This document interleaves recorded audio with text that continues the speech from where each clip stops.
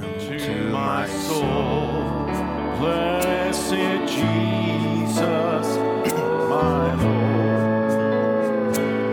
Hear me, O Savior divine.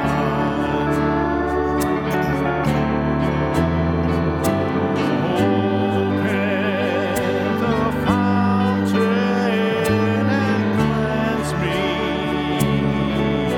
Lord. Give me a heart like thine. Oh, come to my soul. Blessed Jesus, my Lord. Hear me, O Savior divine.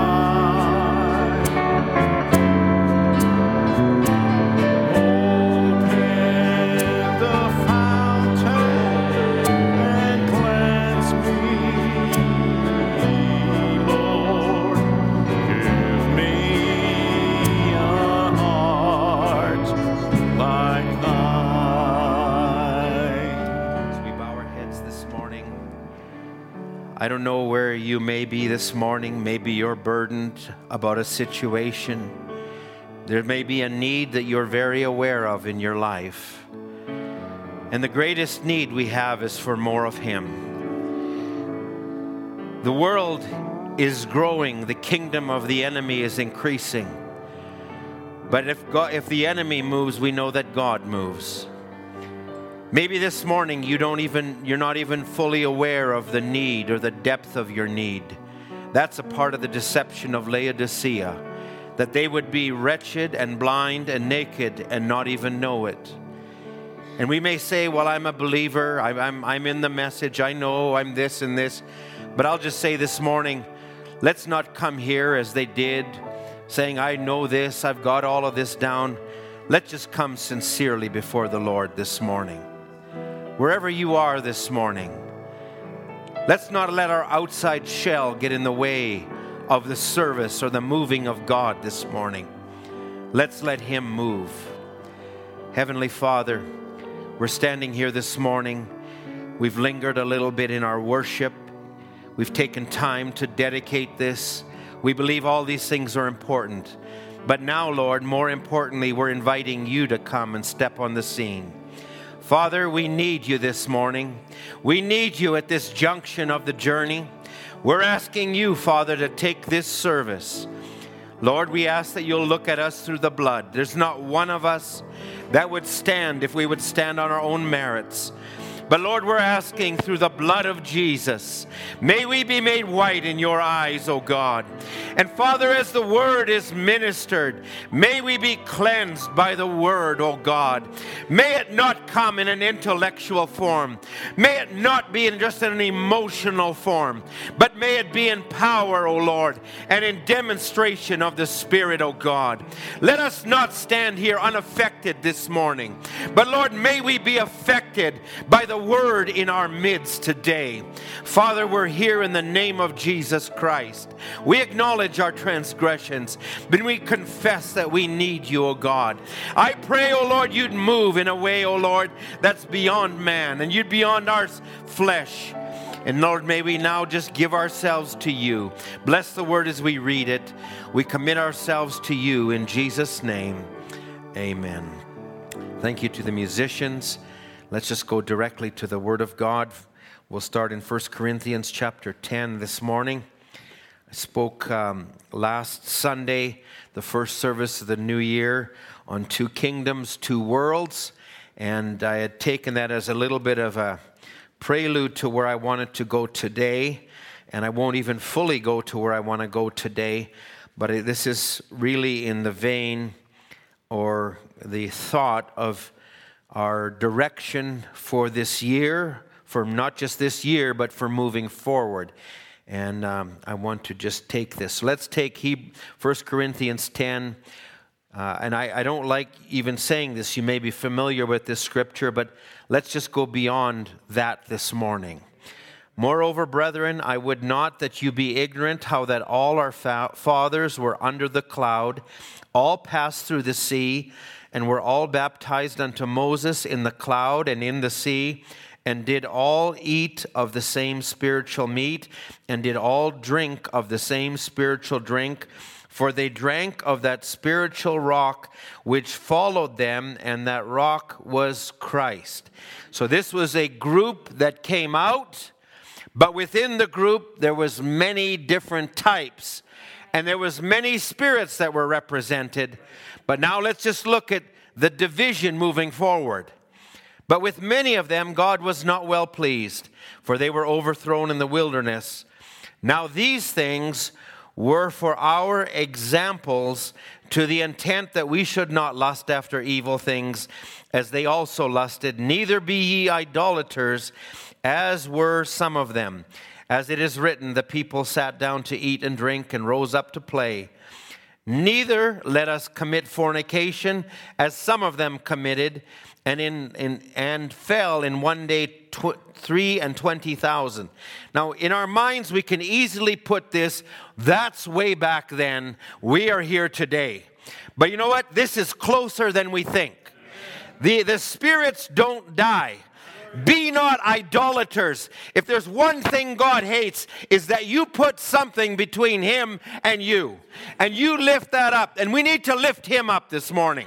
We need to lift him up not just in church, but in our hearts and in our lives and in our desires. And we don't want to be, as they did, committing fornication. And then it would also go in verse 9 and say, neither let us tempt Christ, as also some of them also tempted and were destroyed of serpents. Here's another one.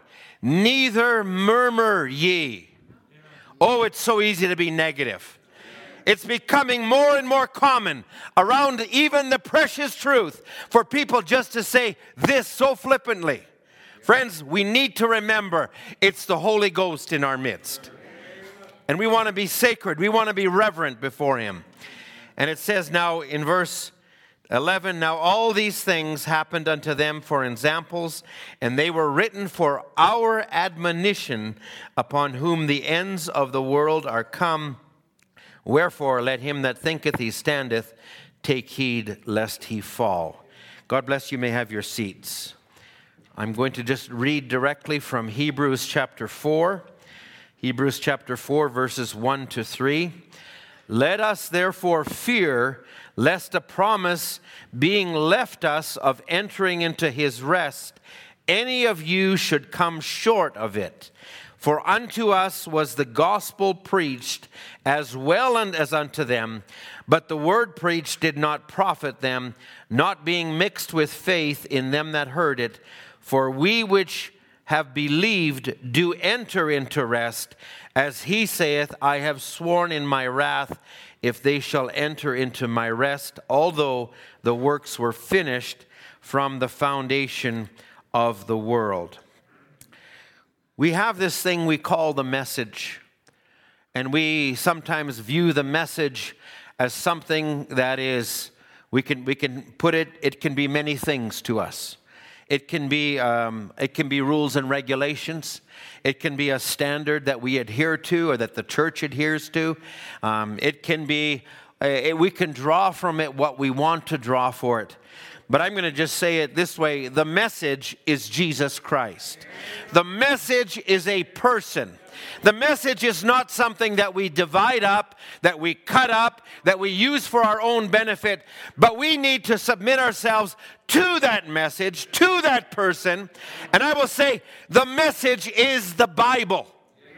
And if that hasn't been made clear, it is becoming more clear to us.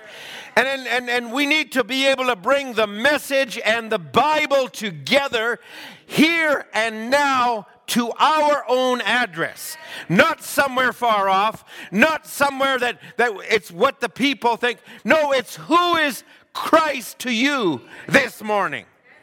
Now, I've got to move quickly because we've been somewhere, but I've got some things in my heart. So this morning I want to speak on being caught up in the vision to this generation.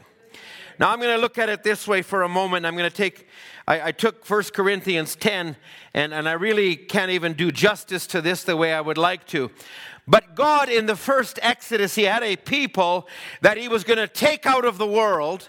He was going to bring them out with signs and wonders, and he was going to bring them into a land. And he had a land prepared for them. It was going to be the promised land. It was going to be where everybody had a part in that land. So the journey from point A to the end, from let's call it from the Alpha to the Omega, that journey was always in the mind of God. But in the journey, there was many detours. There was many distractions. There was many issues that rose up. But it was important for a group of people because God had ordained a group of people to leave Egypt and to inherit a land. That principle has never changed. And we ourselves are in an exodus. And no matter what anybody may say, no matter what circumstances are, God has something in his mind.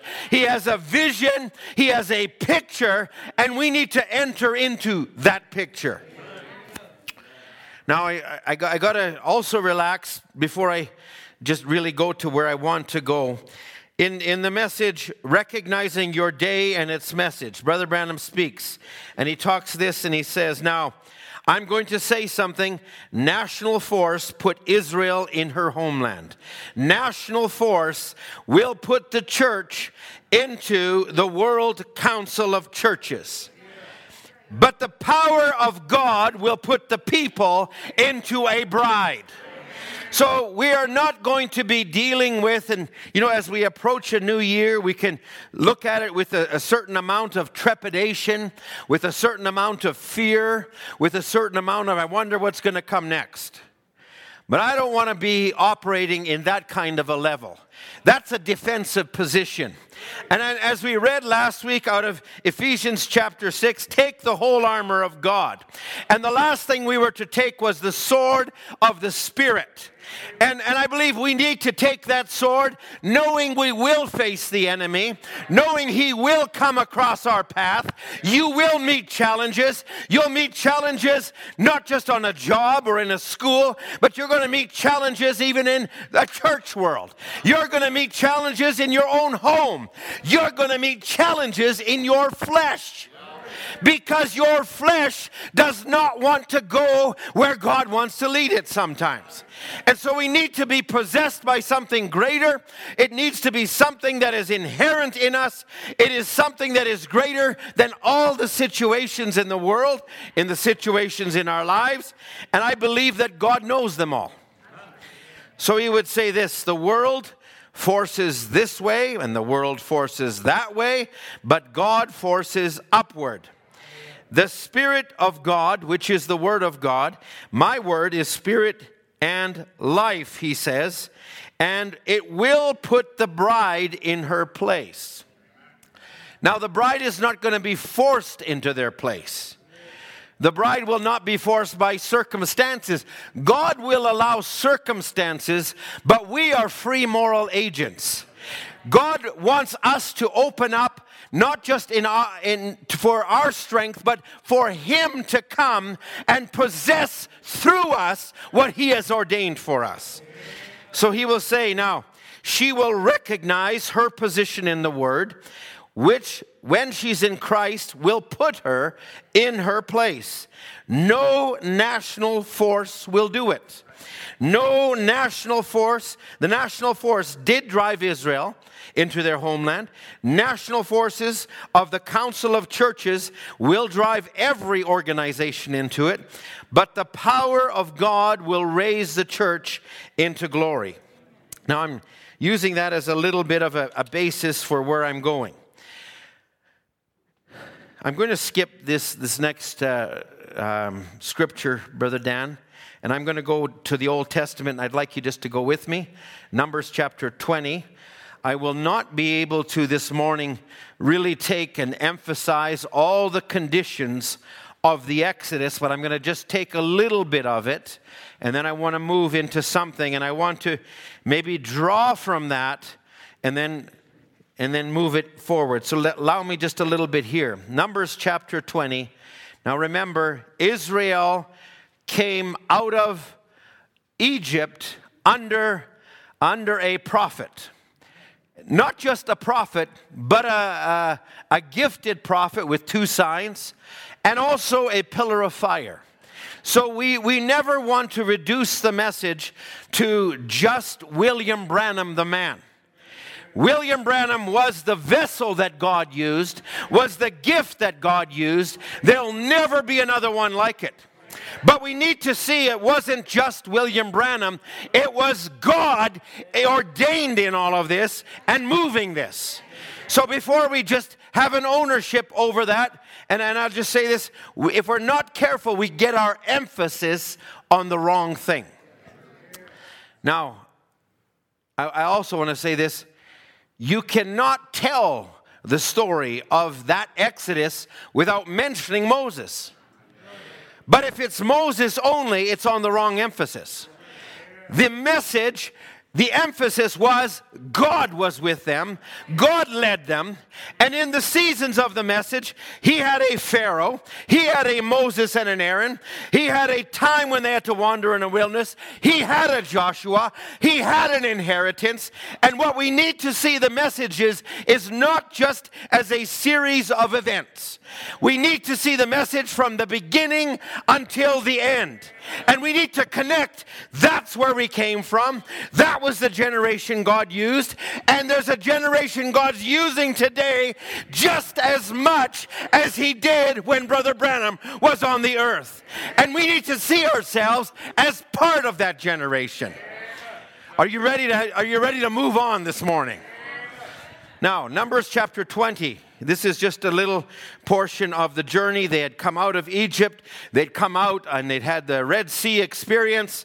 Now they had Miriam dancing with a tambourine. They went 3 days, no water, no nothing. They grumbled, and here we are. Then came the children of Israel, even the whole congregation, into the desert of Zin in the first month, and the people abode there. And Miriam died there and was buried there. And there was no water for the congregation. And they gathered themselves together against Moses and against Aaron. Spirits don't die. Do not be disappointed when you see things rise up within the message against the message. That's what happened in the first Exodus. And the people chawed with Moses, saying, "Oh, would to God that we had died when our brethren died before the Lord." What a testimony. I wish we'd never come this far. I'll tell you what, if you are looking with that kind of a view today, this morning, I just pray, God, take our view and put it back on Christ. Put it back on the promises, not on the circumstances, not on the disappointments, not on the failures, not on circumstances. But the only way we're going to overcome is if we're looking to a promise. Why have you brought us up the congregation of the Lord into this wilderness, that we and our cattle should die there? Wherefore have you made us to come up to Egypt to bring us into this evil place? It is not seeds or figs or vines or pomegranates, neither is there water to drink. So I can't read all of this, and I got to summarize some of this. But Moses fell on his face. The glory of God appeared, and the Lord speaks to Moses, said, "Take the rod, gather the people together, speak to the rock before their eyes, that it will bring forth water, and that their congregation and their beasts can drink." And Moses took the rod. Now, it was to speak to it, but Moses, because of circumstances, his temper got the better of him, and he smote the rock. Now, he already smote it once, but now he smote it again. Now, look at the plan of God. Even though Moses was out of order, God still fulfilled his word. Friends, we haven't done everything all right. We can just say, well, this message is perfect. We can give those accolades. We can do it. But we don't want to look through rose-colored eyes. The message is perfect, but we as humans are not. We need to grow up. We need to mature. We need to come to the place. And just because we failed, it doesn't mean we throw everything away. Yes, I failed, but failure is a part of maturation. Failure is a part of moving on with God. So let's not look back and be dragged down by what we did wrong. Let's press on. Let's move forward. Let's not camp down. Let's press on. There's land to take over. Now, drop down to verse 14. Now here they come, they're on the journey, and Moses talks to this king of Kadesh, from Kadesh unto the king of Eden.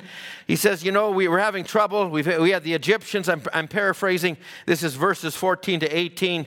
And we were in Egypt, and we wanted to pass through, in verse 17, through your vineyards and drink of your water. And this king said, you shall not pass by, lest I come against thee with the sword. So in other words, hey, they're on the journey. God said it's all going to be good. And all of a sudden, opposition rises up. I'll tell you what, that doesn't stop God. It shouldn't stop us. And I'll tell you what, if you want to press on with God, listen, there's an enemy that will be at you the moment you consecrate yourself for God. He will tell you when you're young, he says, you got 5 more years before you need to really surrender. That same devil will come when you're old and say, you lost it, you bypassed it. That same enemy dwells at your heart, at my heart today. But we need to ignore those voices. We need to focus on where we're going. We need to understand we are not here just passing time until God does something. We are the very eye, the apple of God's eye. And we need to step up. We need to allow God to move us. And we need to possess our land. Now, there's more I could read here. I'm going to just drop down to, I got to move on. Let's go to Deuteronomy chapter 1 real quick. Now, 40 years wandering, wilderness, circles. Now, Deuteronomy 1. Now, here's Moses in the last year, the last month of that 40 years. 39 years, 11 months. They're about to cross over. Moses starts to rehearse things. In verse 5, Deuteronomy 1, on this side, Jordan, in the land of Moab, began Moses to declare this law, saying, the Lord our God spake to us in Horeb, saying, you have dwelt long enough in this mount. Now turn you, take your journey, go into the mount of the Amorites, to all the places nigh. You know, he's talking about the land of Canaan. Verse 8, I have set the land before you, possess the land that the Lord sware unto your fathers. And he's saying, and this is Moses rehearsing what happened. So they had this opportunity at Kadesh. I really had to divvy this up. I really wanted to get into the second Exodus, and I'll have to save it for another service, whether it's a Wednesday or another one. But I want to speak on the upper room and that which is beyond. Because it's not just an upper room. There's an experience that happens that carries right through. And the Ephesian church fell before they got to their finality. But this bride will not fall. This bride will possess what that group did not possess. And we are anointed to take it. Friends, we are the last runners in the race. The last runners do not pass off the baton anymore. The last runners, they possess the finish line. Friends, we don't just want to have good intentions. As it says in the book of James, so, yes, Lord, and then we don't do anything about it. We don't want to sit here in a service, well, that was a pretty good service, it was anointed, we had good songs, and then we go home and we just carry on like everything else. That is not what we're called to do. We're called to possess things. We have gone around the mountain long enough. It is time to possess our mountain. So, drop down to verse 19.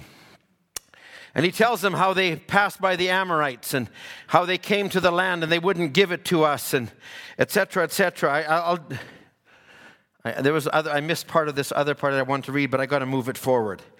Go up to verse 34 here.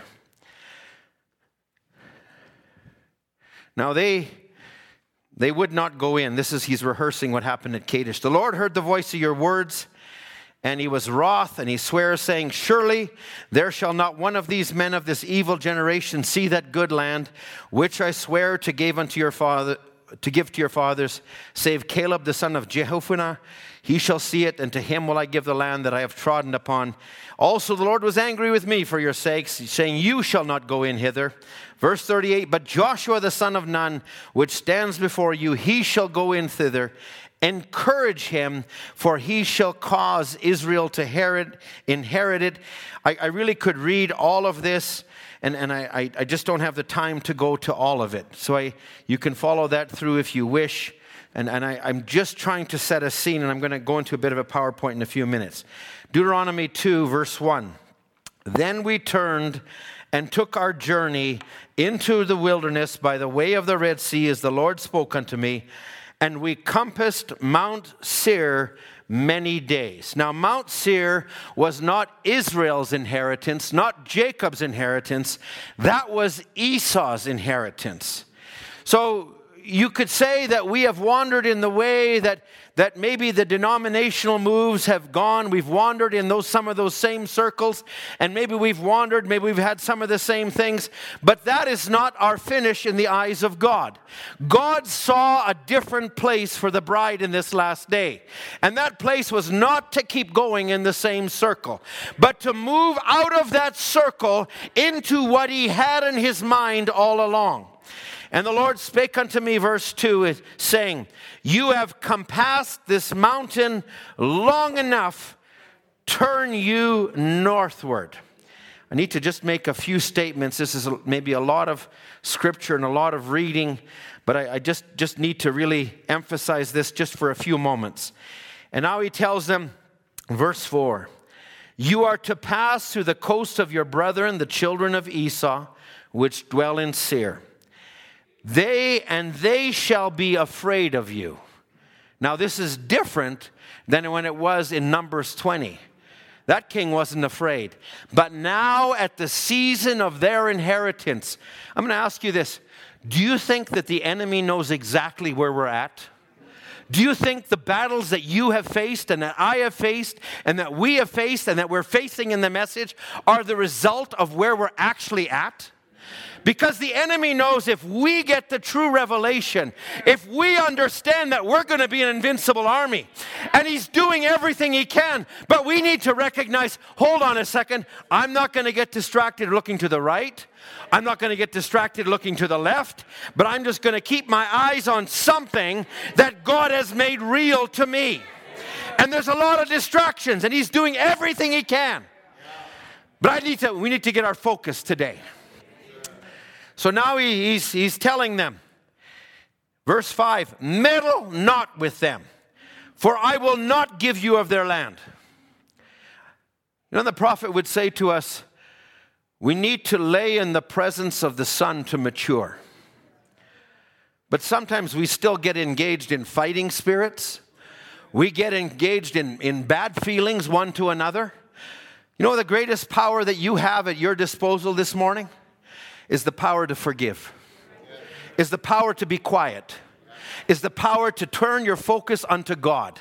That's the greatest power. Their power is not in emails, in bemoaning yourself, in wondering why everything's wrong. Your power is to lay that down and say, the Lord God is my defense.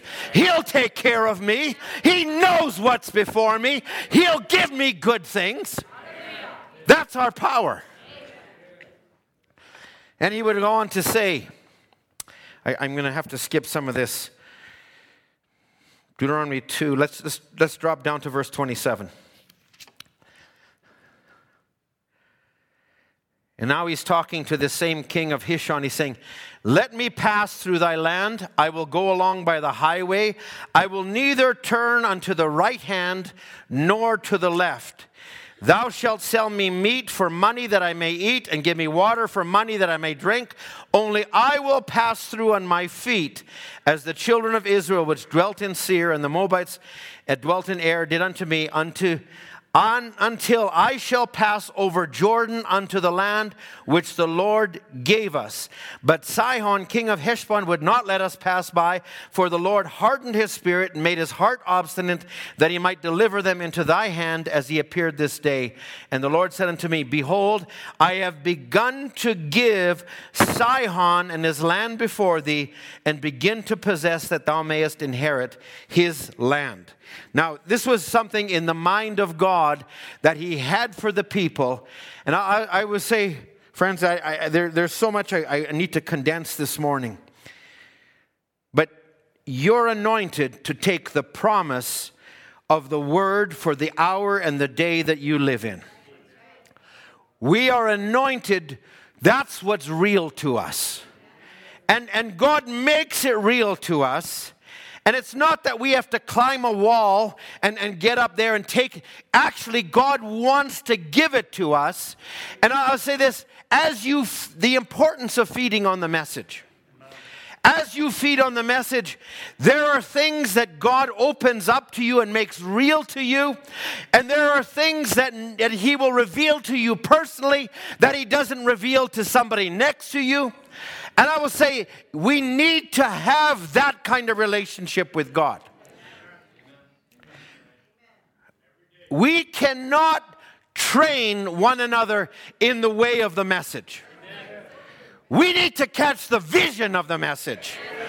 And it needs to be caught individually. And it needs to possess you, that you actually see your name on the book. Oh, Brother Ed, what does that mean, the name on the book? Well, your name is actually written in the pages of the Bible. Brother Branham talks about 3 Bibles, the one in the heavens, the one in the pyramid, and then the one on the Word.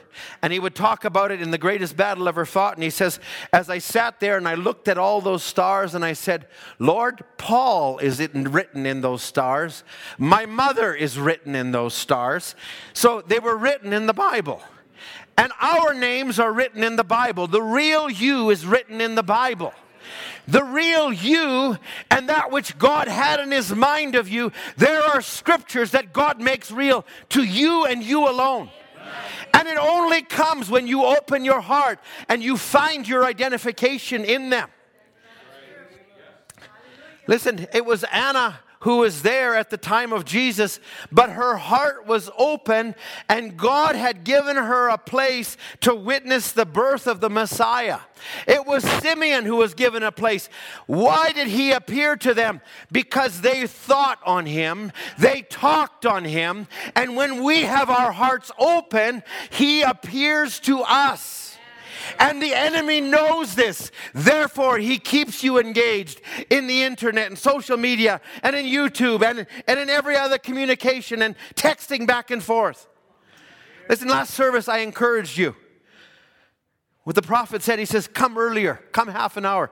I realize it's a struggle. Some of you drive a long ways, you do this. But I'm saying, why not take an extra 10 minutes? Why not take an extra 15 minutes? And why not give God that? And watch what he opens up to you.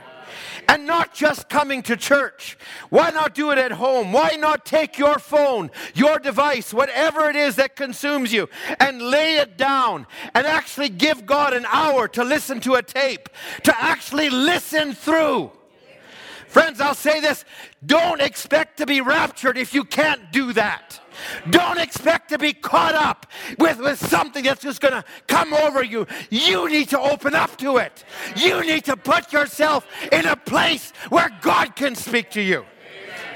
Friends, if our mind is on what's happening in politics, what's happening in the world, what's happening in the sports world, or the entertainment world, none of those are taking a rapture. Does that mean you don't have some engagement? Yes, you do. But if you're consumed with it and you can't let go of it, I am very compelled this morning. Very compelled that the enemy is robbing us. Robbing us. He knows the rapture is in us. My goodness. He knows my clip was slipping too. There we go. Thank you. Okay, there we go. I'm not meaning to yell. I'm just burdened. I'm burdened for myself. I'm looking at the word, friends. There was a brother that I loved, an elder brother who's passed on. Actually never came to this church. And we would have fellowship from time to time, and I loved him and he loved me, and we would talk about the message. And there was times we were very candid with each other. It was Brother Rolf Koenig. And Brother Rolf, there's times we were just fellowship. He says, I hate myself sometimes for how I am before the Lord. I hate that I've let him down so many times. I hate that I've done the same. I hate that I've wasted time. If we could actually catch everything, right now we are writing our reward in eternity. Right now, listen, if you just want to cross the finish line and make it, God bless you. But I will say that the heart of the bride is for more than just making it. More than just escaping hell. More. But I'll tell you what, now we can minister to the Lord. The bride is given a place, a city. They are given a place where they are going to be a part of Him. He's our bridegroom. There is no people on the face of the earth like the bride of Jesus Christ. This message is not bondage. I'll say there's people in this message in bondage. Coming and saying, why did I have to live in the strictest of all ages? It's not strict if Christ is in you. And I'll say this, if you get Him in your heart, there's a joy. There's a joy coming to church. I have to put it in terms that some of you can relate to. You know, when my wife and I got married, and you know, we wanted to travel a little, do this, and then we thought we'll start a family, and people would say, well, get it all in before you start your family, because once you start a family, your life is over. Yeah, you're going to have diaper bills. You're going to have to shop at Walmart. You won't be going for designer clothes anymore. You'll be doing this and this. And everything I heard, if you just listen to it on one level, it actually is like its life is over. You know, you can get that mentality in the message. Well, I'm young. I'll go out and drink and do what I can, because once I start serving God, I won't be able to do it. Oh, mercy. Mercy. That is not life. That's death. So here we finally have our daughter. She's born. Nobody told me about the joy that I would have to watch this little creation, this little life, and to see the glory of God in this whole process and the joy. Listen, we give up our sleep. I remember my wife was a little, she would nurse her and do things, and I'm the lighter sleeper. When we had the monitor, and sometimes she'd stir. I'd get up 2 or 3 times a night, and I'd go over to that crib, and here she's in the monitor. Oh, she's breathing. Wow. That was the first one. The second one, I hear a noise from the baby monitor. Nudge my wife, go over there. The third one, I don't know what we did, Ethan, with you. He was pretty self-sufficient. Friends, the message, what do you think of Christ today? Let's be honest. Connect the dots. Where I'm at today versus the rapture that I'm going to. In order to be raptured physically, you're going to have to be raptured in your heart and in your mind. And I'm not forcing anyone this morning because, friends, I know that there's people, as we read, the kingdom has all types, but it's calling to a fish, a rainbow fish. And some aren't a part of that. And I just say, if there's a least tug, why don't you respond to that? I do get concerned when I see people that claim, well, and I say, the deception of Laodicea. The deception of Laodicea. Well, I'm in the church, I am baptized, and I'm in service every Sunday. What more do you want? The deception. If you can't enter into a song, if you can't enter into the word, if there's no response, if there's nothing, friends, I don't want you to be disappointed, but I'll just say this, that is not how we're moving into the rapture. And if you're just waiting for something to sweep over you and it'll carry me away, and I believe that too. But the only way that'll happen is if you're in the right channel to begin with.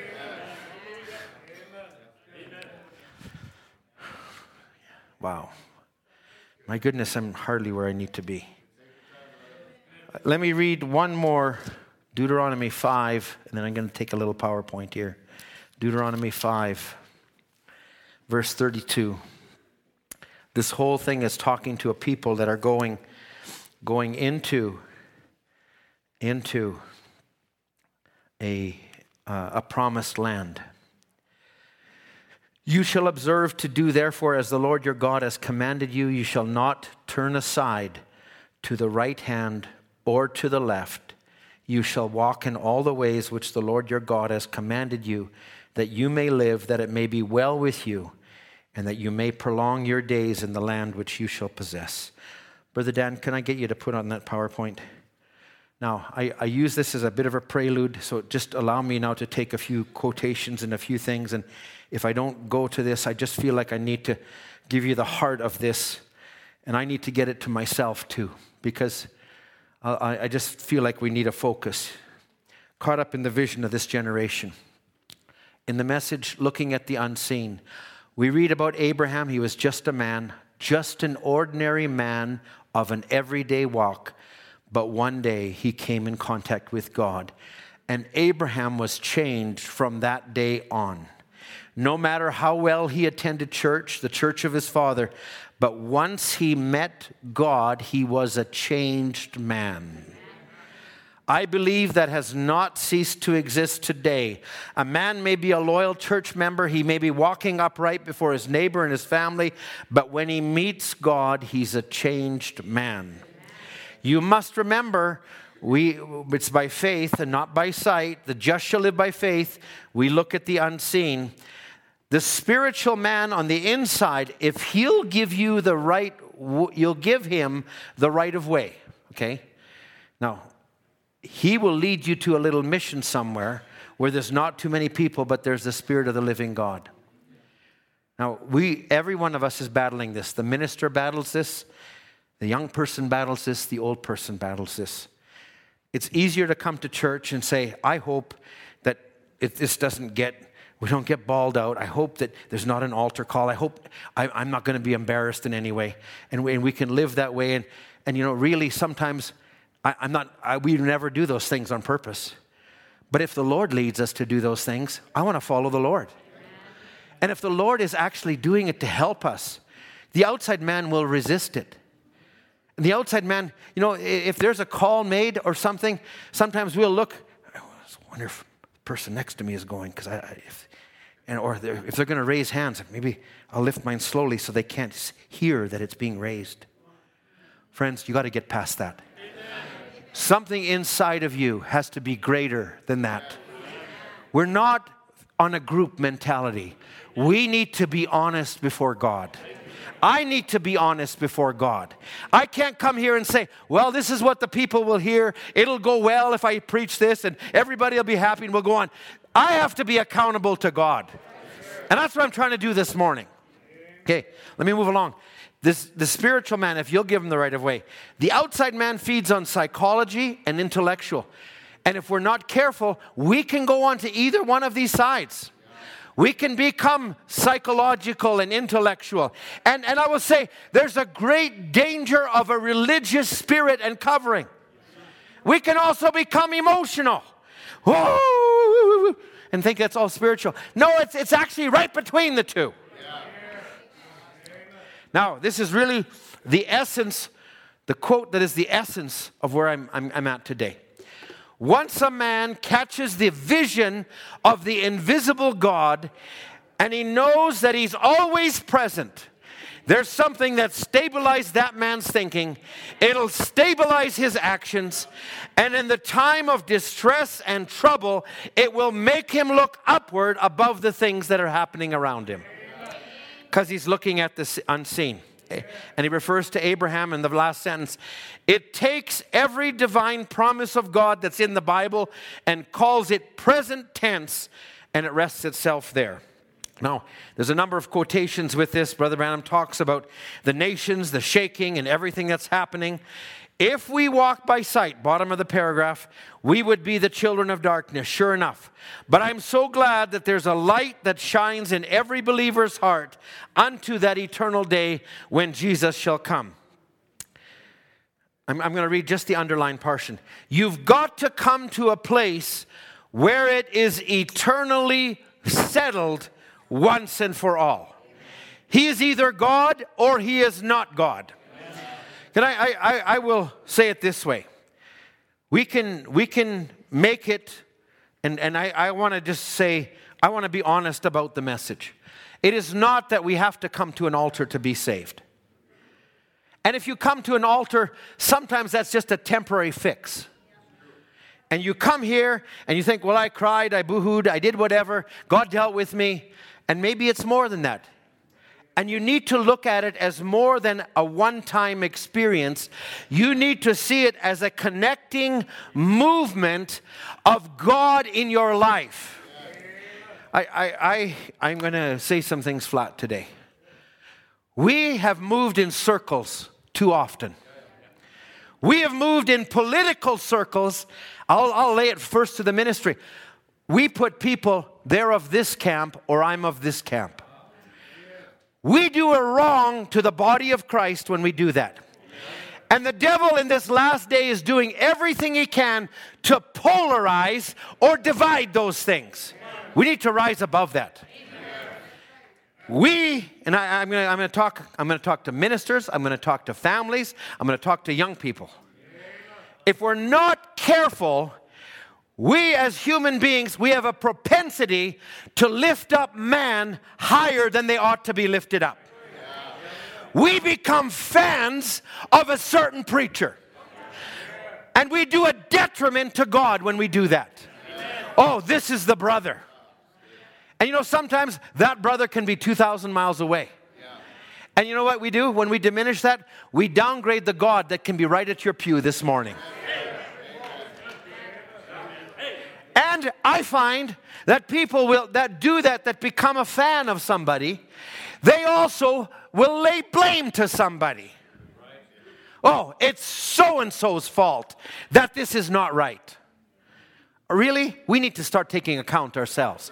What have I done? I'll leave myself open. You have something that happens in your family with your child or something, I'll tell you what, there's a deep inward searching. And I say this as a minister, something happens in a church, there's a deep inward searching. We don't take these things lightly.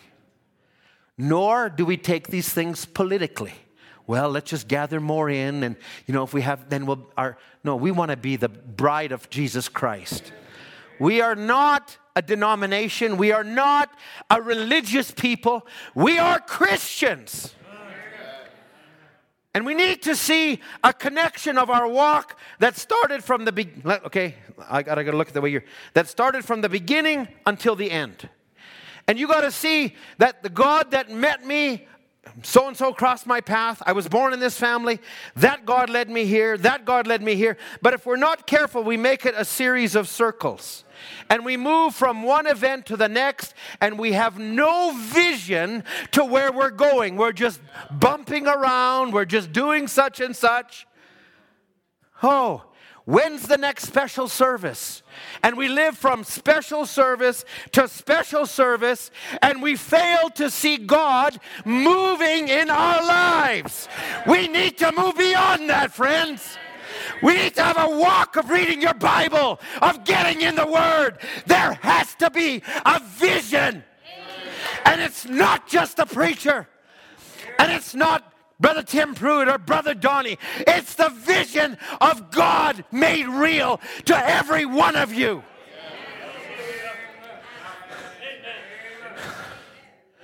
When's the next youth meeting? I'll go to that. Wonderful. I'm not discouraging that. But if you come back from that youth meeting and now everything that you've learned, you blow it off and you just degrade into a lower level of walk, you've missed the purpose of the youth meeting. Well, there's lots of girls there, or lots of guys there, whatever way you are, but We had a great social time. We need to see something beyond that. Well, I heard so-and-so was ministering. And listen, I'm not downgrading any of this. I'm the same way. But I also know I need something greater than that. I need to be led of God. And if we bring somebody in, it's not just, well, this is a popular top 10. That'll bring the people. No, it's higher than that. Lord, bring the brother that we need to hear, that will bring us the right words that you're speaking to us. Lord, lead our ministers. Brother Max will minister tonight. Lead Brother Max to minister what we need tonight. We enjoyed what Brother Moses ministered on Wednesday, but it wasn't just Brother Moses. That was the Holy Spirit that was leading us. And we need to see God in that. Oh, well, not just, okay, that's Brother Moses. And we kind of, that's Brother Ed. No, I'll tell you what. We do a disservice to God.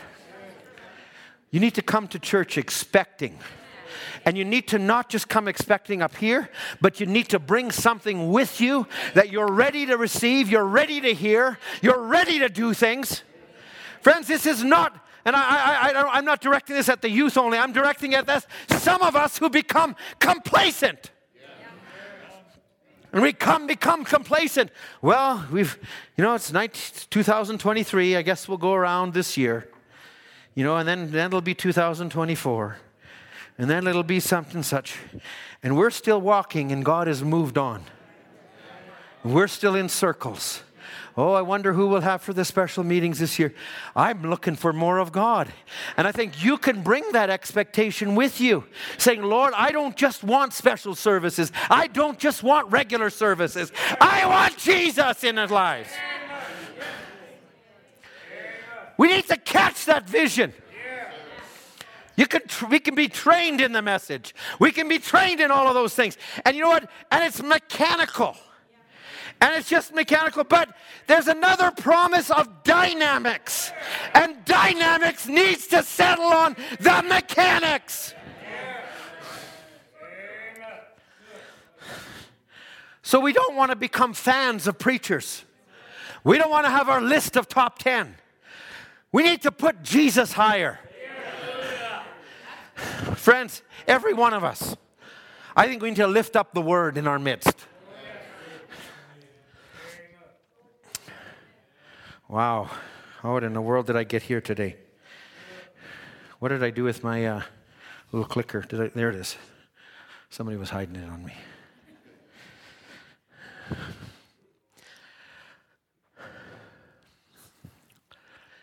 I really want to take part of this in another service, and I want to speak on the upper room and beyond. And I don't want to call this beyond the upper room, because then some people say, you're circumventing Pentecost. No, we're not. Pentecost is an essential experience. Pentecost, I'm going to share a little testimony here for a minute, in a minute, but I will say this: Pentecost is essential, but to place it all on that and not to grow and move on with God is wrong. Because, hey, and I'm getting into my next message, but Peter was in the upper room. 10 years later, he was still walking in Jewish traditions. The evidence of the Holy Ghost is He will lead you and guide you into all truth. So we're not just picking up a portion of the Word, but the full Word is anointed to us. And it needs to be the portion. There was a generation that was going to possess the land. So there has to be a Pentecost. I will say, if you're just trained in the message and you don't have Christ in you, in the token message, Brother Branham says it this way.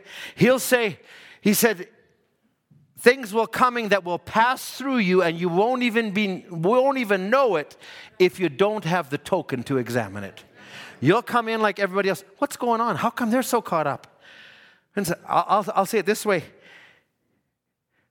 The absence of God in present stage is coming to a place where everything else around it is evil.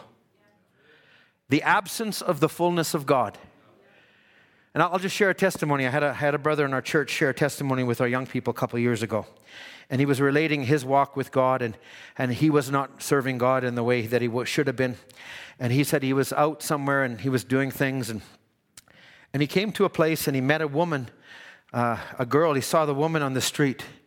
And he said it frightened him because he knew there was something horribly evil about it. And it was so evil, and I may not get this right, but it was so evil that he recognized what he had at that moment was not enough to combat that evil. And it was such a statement, and it frightened him so much that he made a determination to get right with God after that. I will say the things that are coming on the earth now, if you've just been trained in the message and you haven't caught the vision yet, you are not going to have enough to match it. I'm not putting this on you fearfully. I'm encouraging you, friends, let's come a little higher. I will say if we don't have Jesus, I watch the spirits that are coming in the world right now. They're the LBGTQXYZ movement or whatever it is bolder by the minute. Our governments are bolder by the minute. I will say this, all of the transsexual and those, they're bolder all the time. The spirits around the message are bolder all the time. They're not afraid to go onto social media. They're not afraid to do what they do. And I'll tell you what, one day they'll cross a line. I say, you will not overcome on that level. You need to come into an encounter with Jesus Christ. That is something sacred. And you know it's dwelling in you. And I'll tell you what, it'll soften your sarcastic edge. It'll soften the words that you just pump out like nothing's going on. No, friends, I said there's a sanctity, there's a reverence of the Holy Ghost that we need to have. And it's not good enough to point back to 20 years ago, 10 years ago, or I hope so. It needs to be an ever-present God. And it doesn't mean you got to come into all kinds of things. It just means walk with Him. Give your heart to Him. I really have done a lot of things off my notes today. But I'm just telling you where we're at. I'm going to move this along. The promised land. There's a group that came out of Egypt. They're going to go into this land. So there was a portion of land that God had available for them. It was a promised land. Now, more than just a piece of dirt that everybody was going to try like they did in the old days when the gold rush came, I got to put my stake out. No, God actually already had appointed a portion of that land to every tribe in Israel. So actually, when he looked at it, it wasn't just a land that was promised, but it was a land of inheritance. Ephraim had a land. Manasseh had a land. And Reuben had a land. Each one had a little portion in the land. Nobody can take away the portion that God has for you. So now they were going to come into the land, and this is what they were going to come into. So in fact, God already spoke before Joshua ever got there. He had the Hebrew mothers, when they were giving birth, they would begin to give birth pains. They would begin to groan. And when they groaned, they mentioned the name of those babies coming forth. And when they uttered that name, it positionally spoke of their place in the land. So God, from the very beginning of your call, wherever He spoke to you, He has an end destination for you. And you need to be recognizing, I'm not good enough to dwell in the circle back there, the circle back here. I need to possess the part that was ordained for me. The first Exodus, they started in a journey. They all went out under the pillar of fire. They all went under the cloud. They all journeyed. They were on their way to the land. Then they came and there was temptations in the wilderness. And these temptations, Moses would speak. He would tell them this and this, and they would chide with him. And spirits rose up in their midst. Dathan rose up. Korah rose up. They forgot the supernatural God that parted the Red Sea. Brother Alan, sorry, I've got you going back. Just turn the lights on for a sec. If we're not careful, we put everything on Brother Branham. But as it was back then, so is it today. And under the time of Moses, they're in the wilderness. And now they were not to look to the right, not to look to the left. And this is my admonition as we're into this new year. Stop looking at the person next to you. Stop looking at the church that's down the road. And I say this, not that we don't benefit from it. We do. We're a body. But I'll say this, we need to be more focused than ever on Christ. Now, if you're caught in a circle that's somewhere else than where you should be, you'll never come to fruition. And here's Moses. And Moses now is journeying past Moab. But as he comes past Moab, here's Balaam, another prophet, anointed. And he concocts a plan where they have the Midianitish women dance before the men of Israel. And one of the princes of Israel, the princes, is taking a woman into his tent. Now, if you would have been caught in a cycle of, that's brother so-and-so, I've got to respect brother so-and-so, you wouldn't have said a thing. But in the middle of all of that, there was a young man who'd caught a vision. And this young man said, well, these are the elders and I can't do anything. No, he caught a vision that was deeper than that. And the vision that he caught is, we are holy before God. We are not turning to the right. We are not turning to the left. We have got a journey and this is not right. And something rose up in that man. His name was Phineas. And he took a spear. Listen, if he was operating in a political circle or a social circle, he never would have done that. But because he was possessed by God, he rose up and he said, no way. And he put the spear through them. It's time. Young people, social media, whatever it is, there's a lot of things being said. And we digest them. And there's times we need to stand up and say, I'm sorry, I don't need to hear this. I'm shutting it off, or at least stand for God. And somebody comes to you with a complaint. And somebody comes with this. I think it's time we need to stand up and say, that is not part of the vision. That is not where I'm going to. We need to listen, this is not just for ministers. We all need to catch the vision. And we need to encourage one another. That doesn't mean we judge everybody by how if they're dressed right and they do right and then bonk them over the head if they're not. That's not what I'm talking about. We need more love of God than we've ever needed. We need more of a stand on God than we've ever had to stand on Him. I don't want to walk in the same circle as I walked last year. I don't want to walk in these same things. How many can say the same thing? Lead us higher, Lord. Lead us higher. There's a whole spirit around the message. Oh, it's only on Brother Branham. Okay, where did that spirit come from? Well, it happened back in the Old Testament too. Here is Moses, he's on the journey. He couldn't even handle all the cases that were given to him.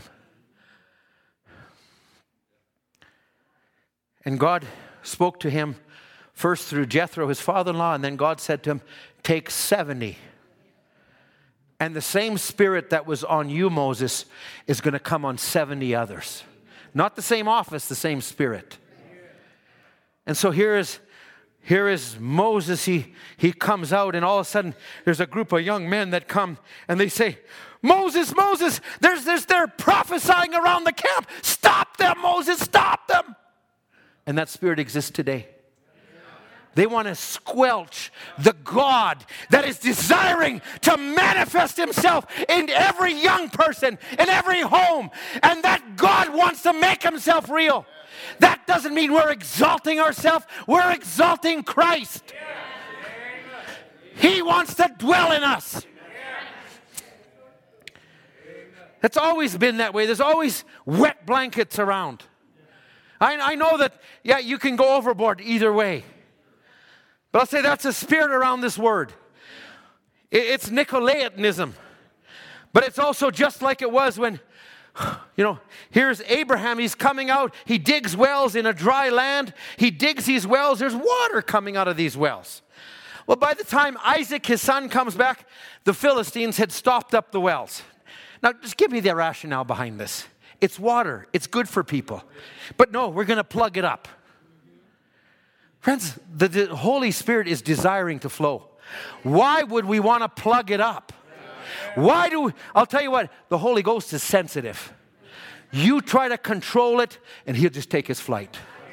You try to put a boundary around him, he'll just move away. Friends, we want liberty. No, that doesn't mean everything goes back to the Word. It does. And that's our anointing, to take it back to the Word. But I say this, we need to move forward.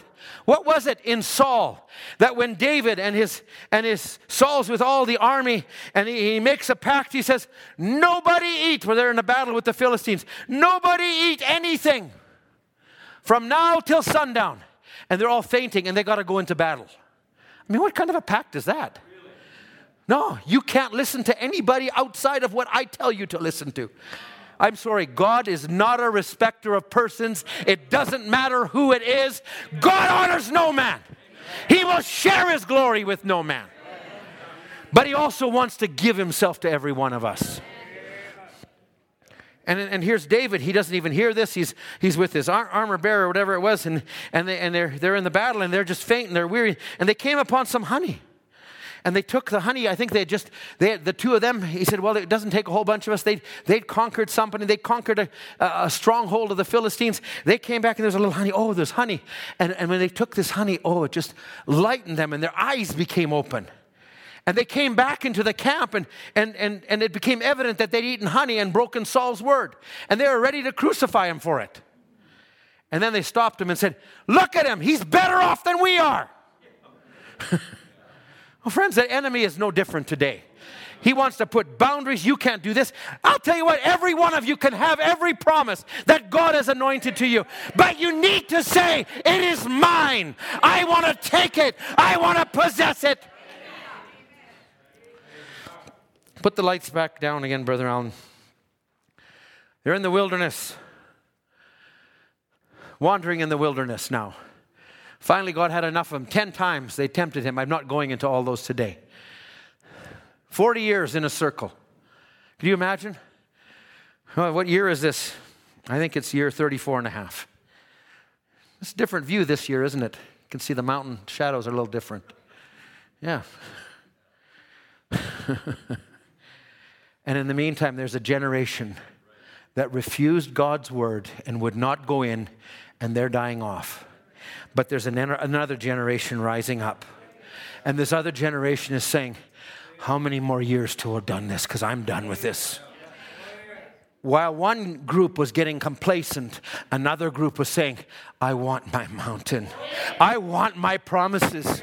I don't want to stand here anymore. I don't want to go in the same old circle.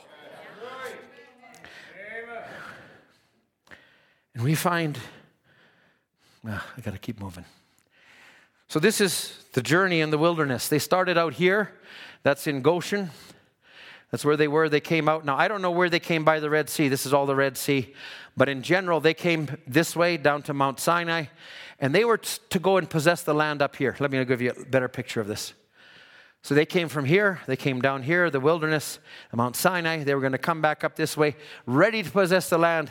But instead, they ended up taking a trip around the mountain, a trip around this wilderness, a trip around. And that land lay there all that time.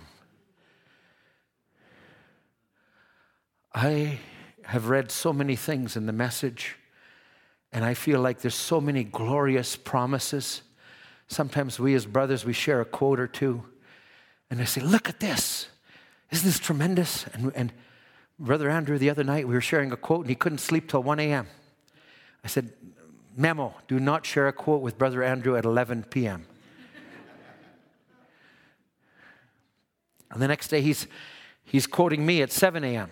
And memo, Brother Andrew, Brother Ed sleeps till 8 a.m.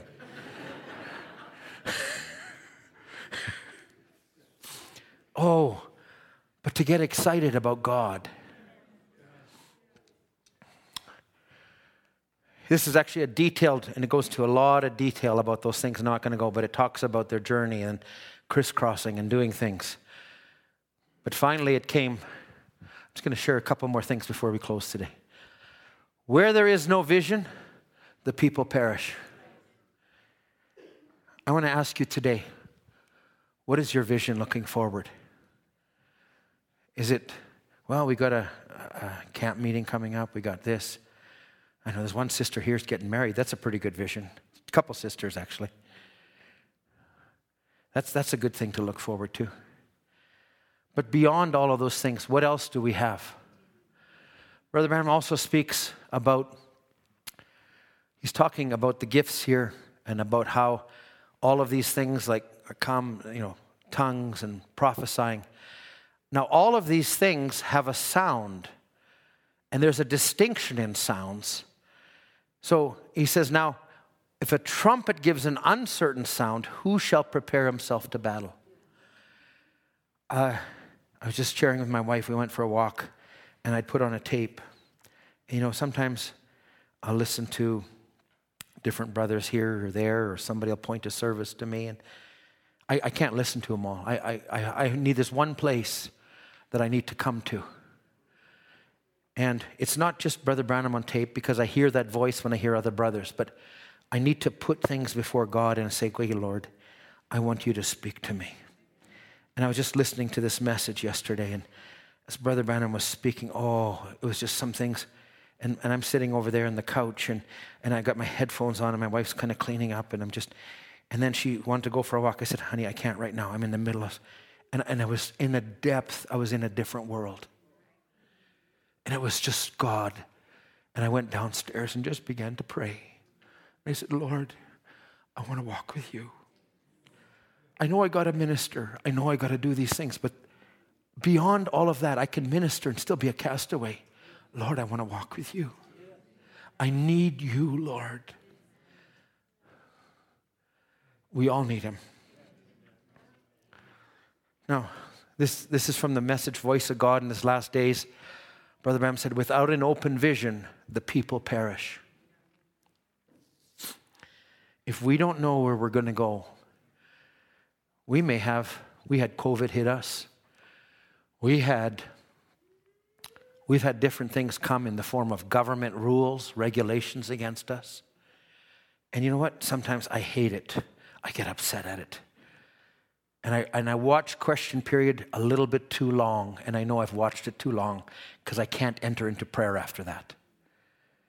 And I go, these things are distractions. Turn not to the right or to the left. So Brother Branham says, where there's no open vision, what happens? We begin to get lax. We just begin to, this is the way we've always done things. Let's just keep doing it. It's going to take more than that. It's going to take more than that for the ministry.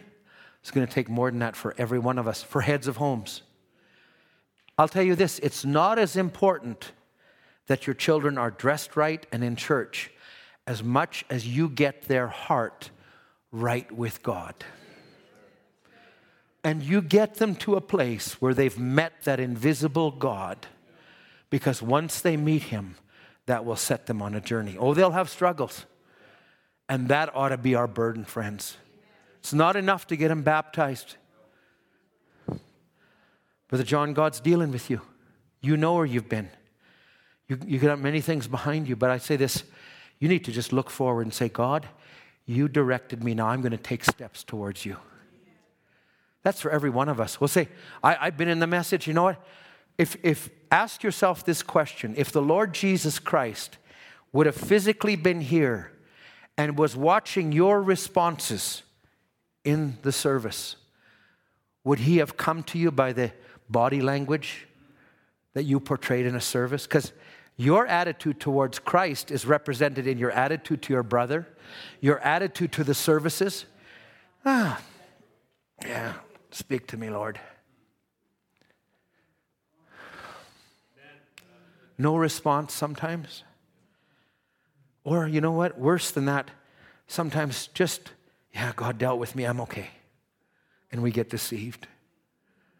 Friends, I need to just prick you today a little bit. I need to prick myself. when the word came on Acts chapter 2, they were pricked in their hearts. If I don't prick you a little bit today, listen, some of us are going to keep going downhill. But I don't want us to go, I don't want anybody to go there. Well, I'm not responsive. I'm not emotional. I understand that. You don't have, be yourself. But I'll say this, be who you would be in service or before God as if He was there. Because He's here. Let's be real. So we get lax. We become dim-sighted.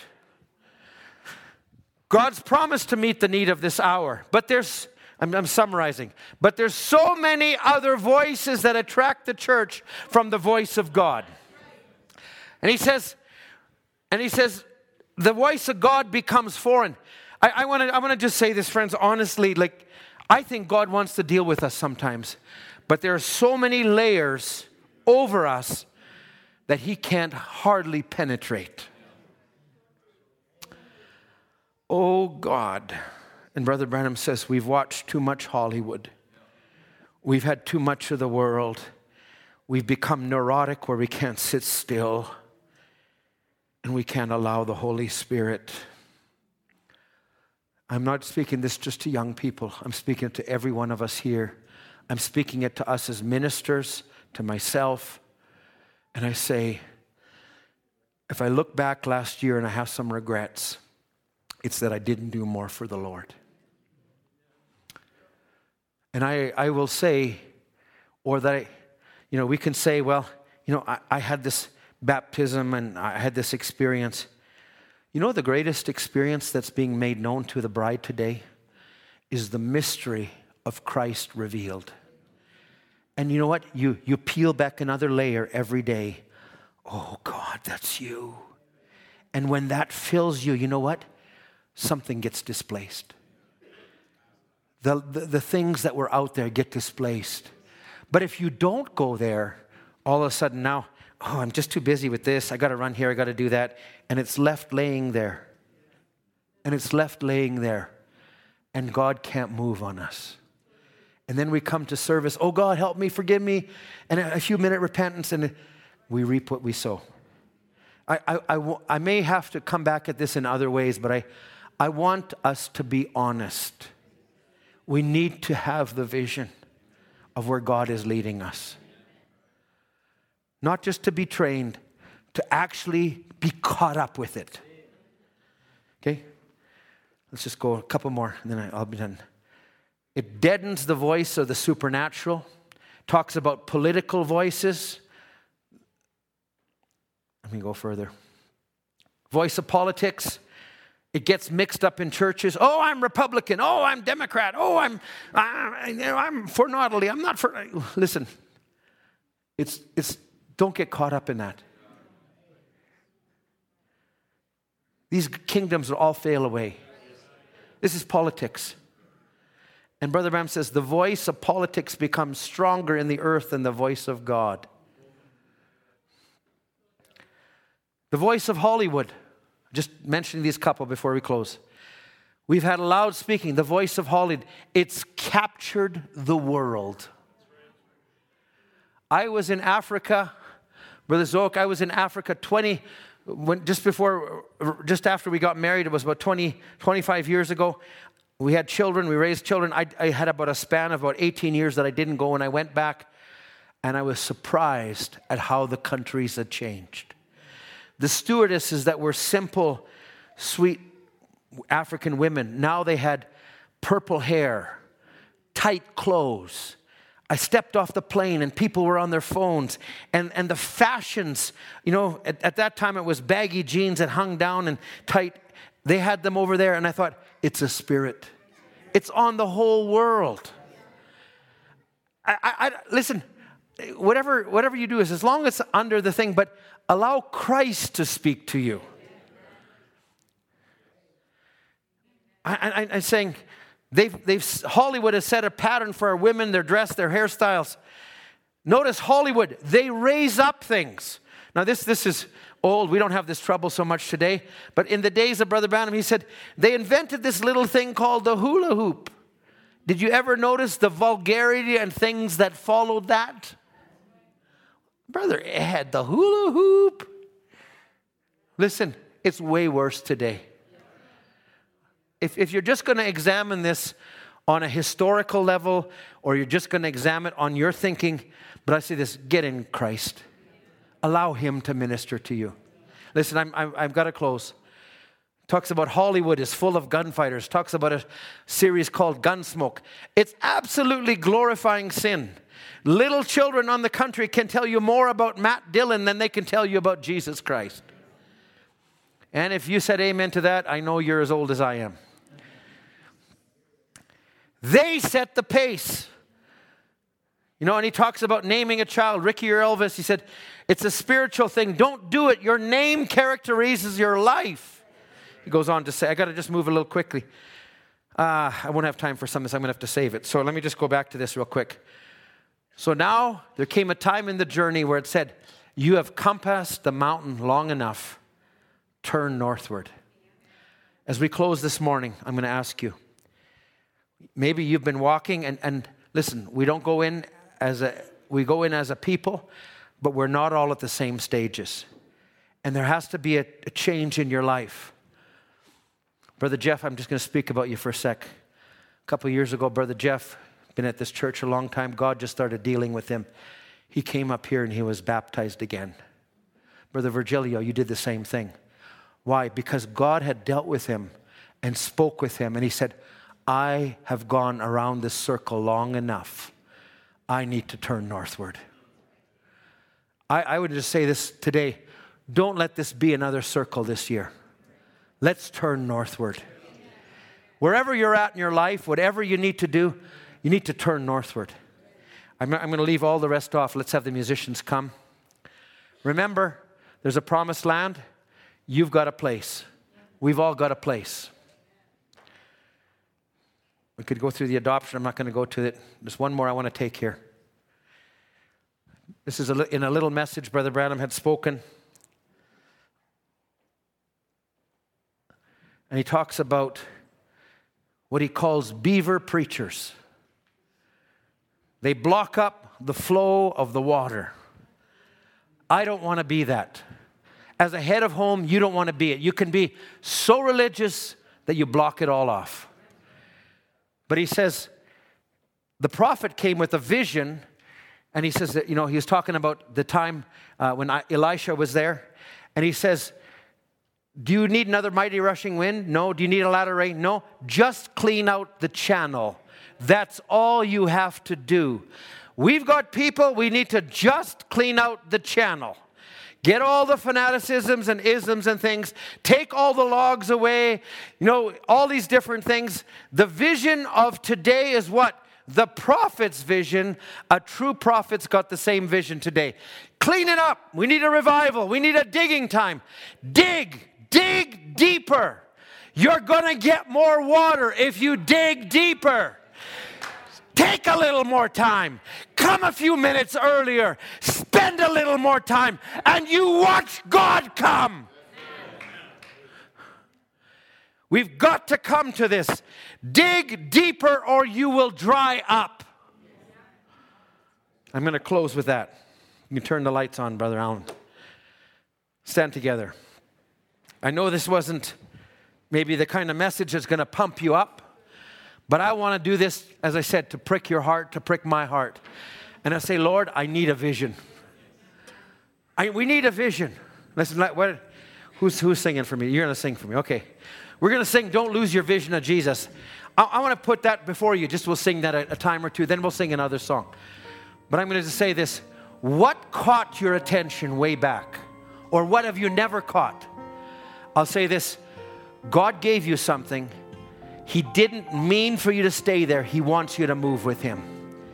And there is a people in this message that will possess every quote, that will possess every promise. And I want to say, I believe some of them are here today. I believe there's young people that are overcomers. I believe there's families that are overcomers. I believe that we can have a higher level. Brother Ed, are you perfect? No. I feel like I failed sometimes.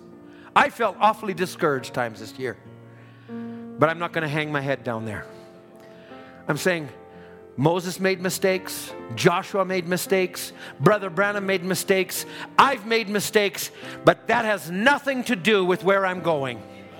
Forgetting those things that are behind, I press towards the mark. How many are saying, I'm with you, Brother Ed? Let's sing, Don't Lose Your Vision of Jesus. Don't lose your vision of Jesus. Keep your eyes ever on Him. Many friends and dear loved ones have lost their way. They have lost their vision of Him. Don't lose your vision of Jesus. Keep your eyes ever on Him. Many friends and dear loved ones have lost their way. They have lost their vision of Him. One more time, let's sing it. Don't lose your vision of Jesus. Keep your eyes ever on Him. Many friends and your loved ones have lost their way. They have lost their vision of Him. I didn't have time today, but in Joshua, Moses told him, don't turn to the right or the left. Joshua chapter 1, verse 7. God speaks to Joshua and He says, don't look to the right, don't look to the left, but have courage and press on. Then we go all the way down to Joshua chapter 23, verse 7. And now Joshua declares he's old, he's passing on, and he says to the elders, as for me and my house, we'll serve the Lord. But he says these words before that.